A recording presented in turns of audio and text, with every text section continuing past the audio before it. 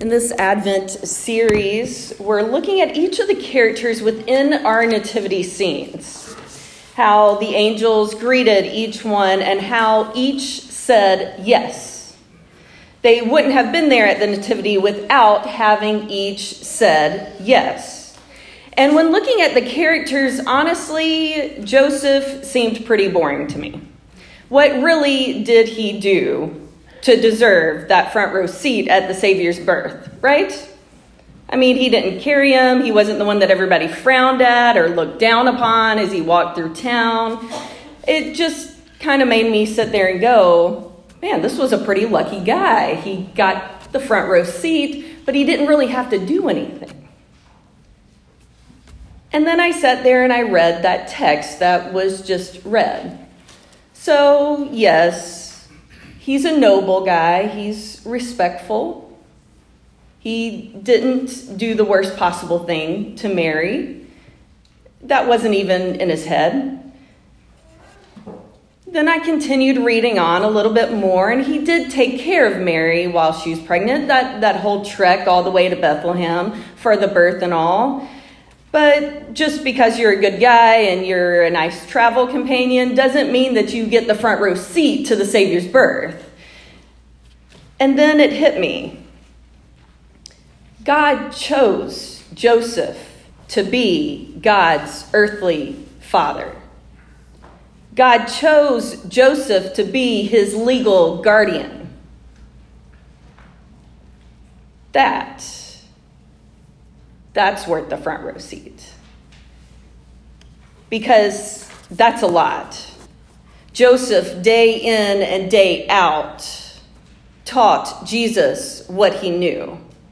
He taught him quite a bit. We forget that sometimes others outside of God played a role in raising Jesus. That God didn't do it by God's self. The Holy Spirit didn't do it with God's help. There were other people, an entire village, raising Jesus, teaching him everything that he needed to know. And these front two people, Mary and Joseph, they were teaching the most. Now, Joseph taught Jesus how to be a carpenter, how to have this trade that no matter where he went, he could always make money. He taught him how to be respectful and humble. He taught him to show dignity to all people, just as he had showed to his mother, Mary. In that time period, it was not uncommon when your bride-to-be ended up pregnant it was legally allowed for you to stone her to death. Joseph showed dignity and humility. Joseph passed on that peacefulness within himself to Jesus. He taught Jesus how to become a peacemaker so that people would put their stones down and walk away. There are many behind the scenes tasks of being a parent, of raising a child. And when Joseph said yes to the angel, this is what he agreed to do. To not just be embarrassed or humiliated during the time of pregnancy and birth, but to tend to this day-to-day care and well-being, to love this child as though it were his own. As we're on our Advent Sunday of Peace, I find it fitting for us to talk about the man who helped raise our Prince of Peace, who taught Jesus how to be a mediator, how to control his anger, how to calmly voice his perspective, and to listen to others and their perspectives. One of my favorite Christmas songs that I can sometimes hear on the radio is that blended medley of Little Drummer Boy and Peace on Earth. David Bowie, Bing Crosby, And it's not because of the melody. It's not my favorite song, but every time I hear it, the reason behind the song makes me happy. It makes me have joy. Because there was a TV program going on. Bing Crosby was there as the main host. David Bowie was his guest. They were signed to do Little Drummer Boy. And David Bowie didn't want to do it. He said, I'm not singing it. Right before the recording, I'm not going to do it. And Bing Crosby said, let's take a break. And he started meddling with the keys. The script writers on the show started rewriting things. They spent 11 hours, just 11, getting it just right. And in under an hour of rehearsal, they had the song that you and I hear now. When I hear that song, Peace on Earth, Let It Be, I sit there and hear the story of a compromise, the story that actually brought about peace, because peace isn't quiet stillness. It's not the void of anything. Peace isn't one person getting their way and the other not getting their way. Peace is sometimes just coming together and everybody listening. Everybody finding a new way of living and working together. Peace takes practice. It takes patience. It takes having an open ear, an open mind, and an open heart. It's something that I struggle with a lot. Because believe it or not, I like to get my way. You would never know that, I'm sure. But it takes a lot of practice to get there.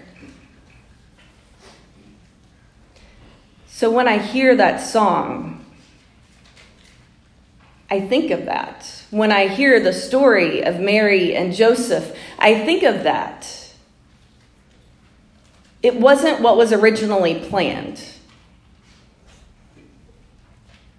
Both Bing Crosby and David Bowie, as well as Mary and Joseph, it wasn't the original plan, the outcome. But they made the most of that. They worked with each other, with all the players, with all the characters involved. It's these so hard to teach things in life that Joseph taught Jesus. God picked Joseph for a reason. And all these behind the scenes tasks that nobody writes a song about. Seriously, the Beatles did not write a song about Joseph. Nor is there a song in those red hymnals of yours about Joseph. They're ones for Mary, for the Magi, for Jesus, even the shepherds.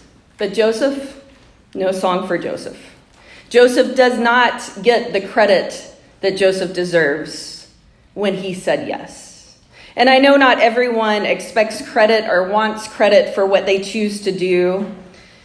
You know, in this church, as I look around, there are people that voluntarily take the curtains from this parlor and wash them twice a year and iron them and put them back up, and nobody notices.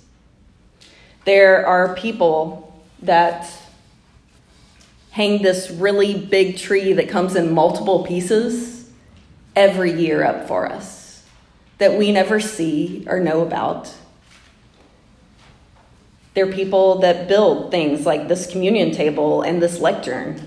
There are people that sit here and create these beautiful pyramids that hang on our walls. There are people that store these pyramids that go on our walls. There are people that fill these candles with oil. There are people that fill these communion trays with juice and bread. There are people that do all of these random tasks, like watering the plants that never seem to die, like the ones in my home do. And they aren't always asked to do these things, but yet they do them. We have people that put mints in our bathrooms for us. There are beautiful behind-the-scenes tasks that keep this place running and going. And they don't expect lavish compliments or songs to be written about them. They say yes to these behind-the-scenes ministries because they are the Josephs that keep the world and the church running. It's the beauty that deserves them and each of you a front row seat to Christ's birth. I know a lot of us are busy people. We often remind ourselves to practice saying the word no, to unbusy ourselves.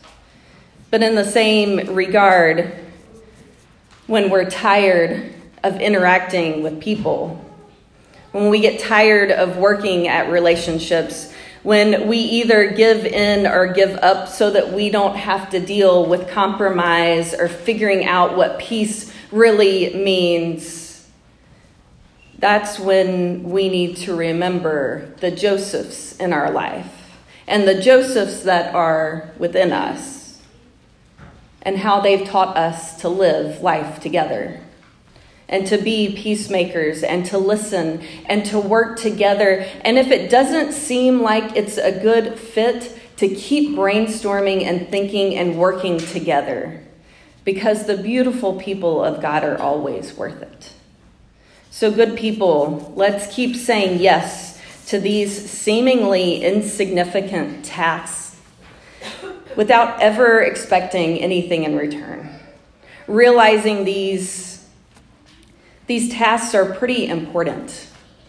Combined, they make us up and make up our world. In this process, let's remember that interacting with others is important too. And for us to have that peace-filled heart, open minds and ears. For what we do makes a difference. It matters. And on the flip side, tell people thank you when you see them doing these seemingly insignificant things. For our world and our church couldn't survive without the continuous selfless acts of Josephs everywhere. Amen.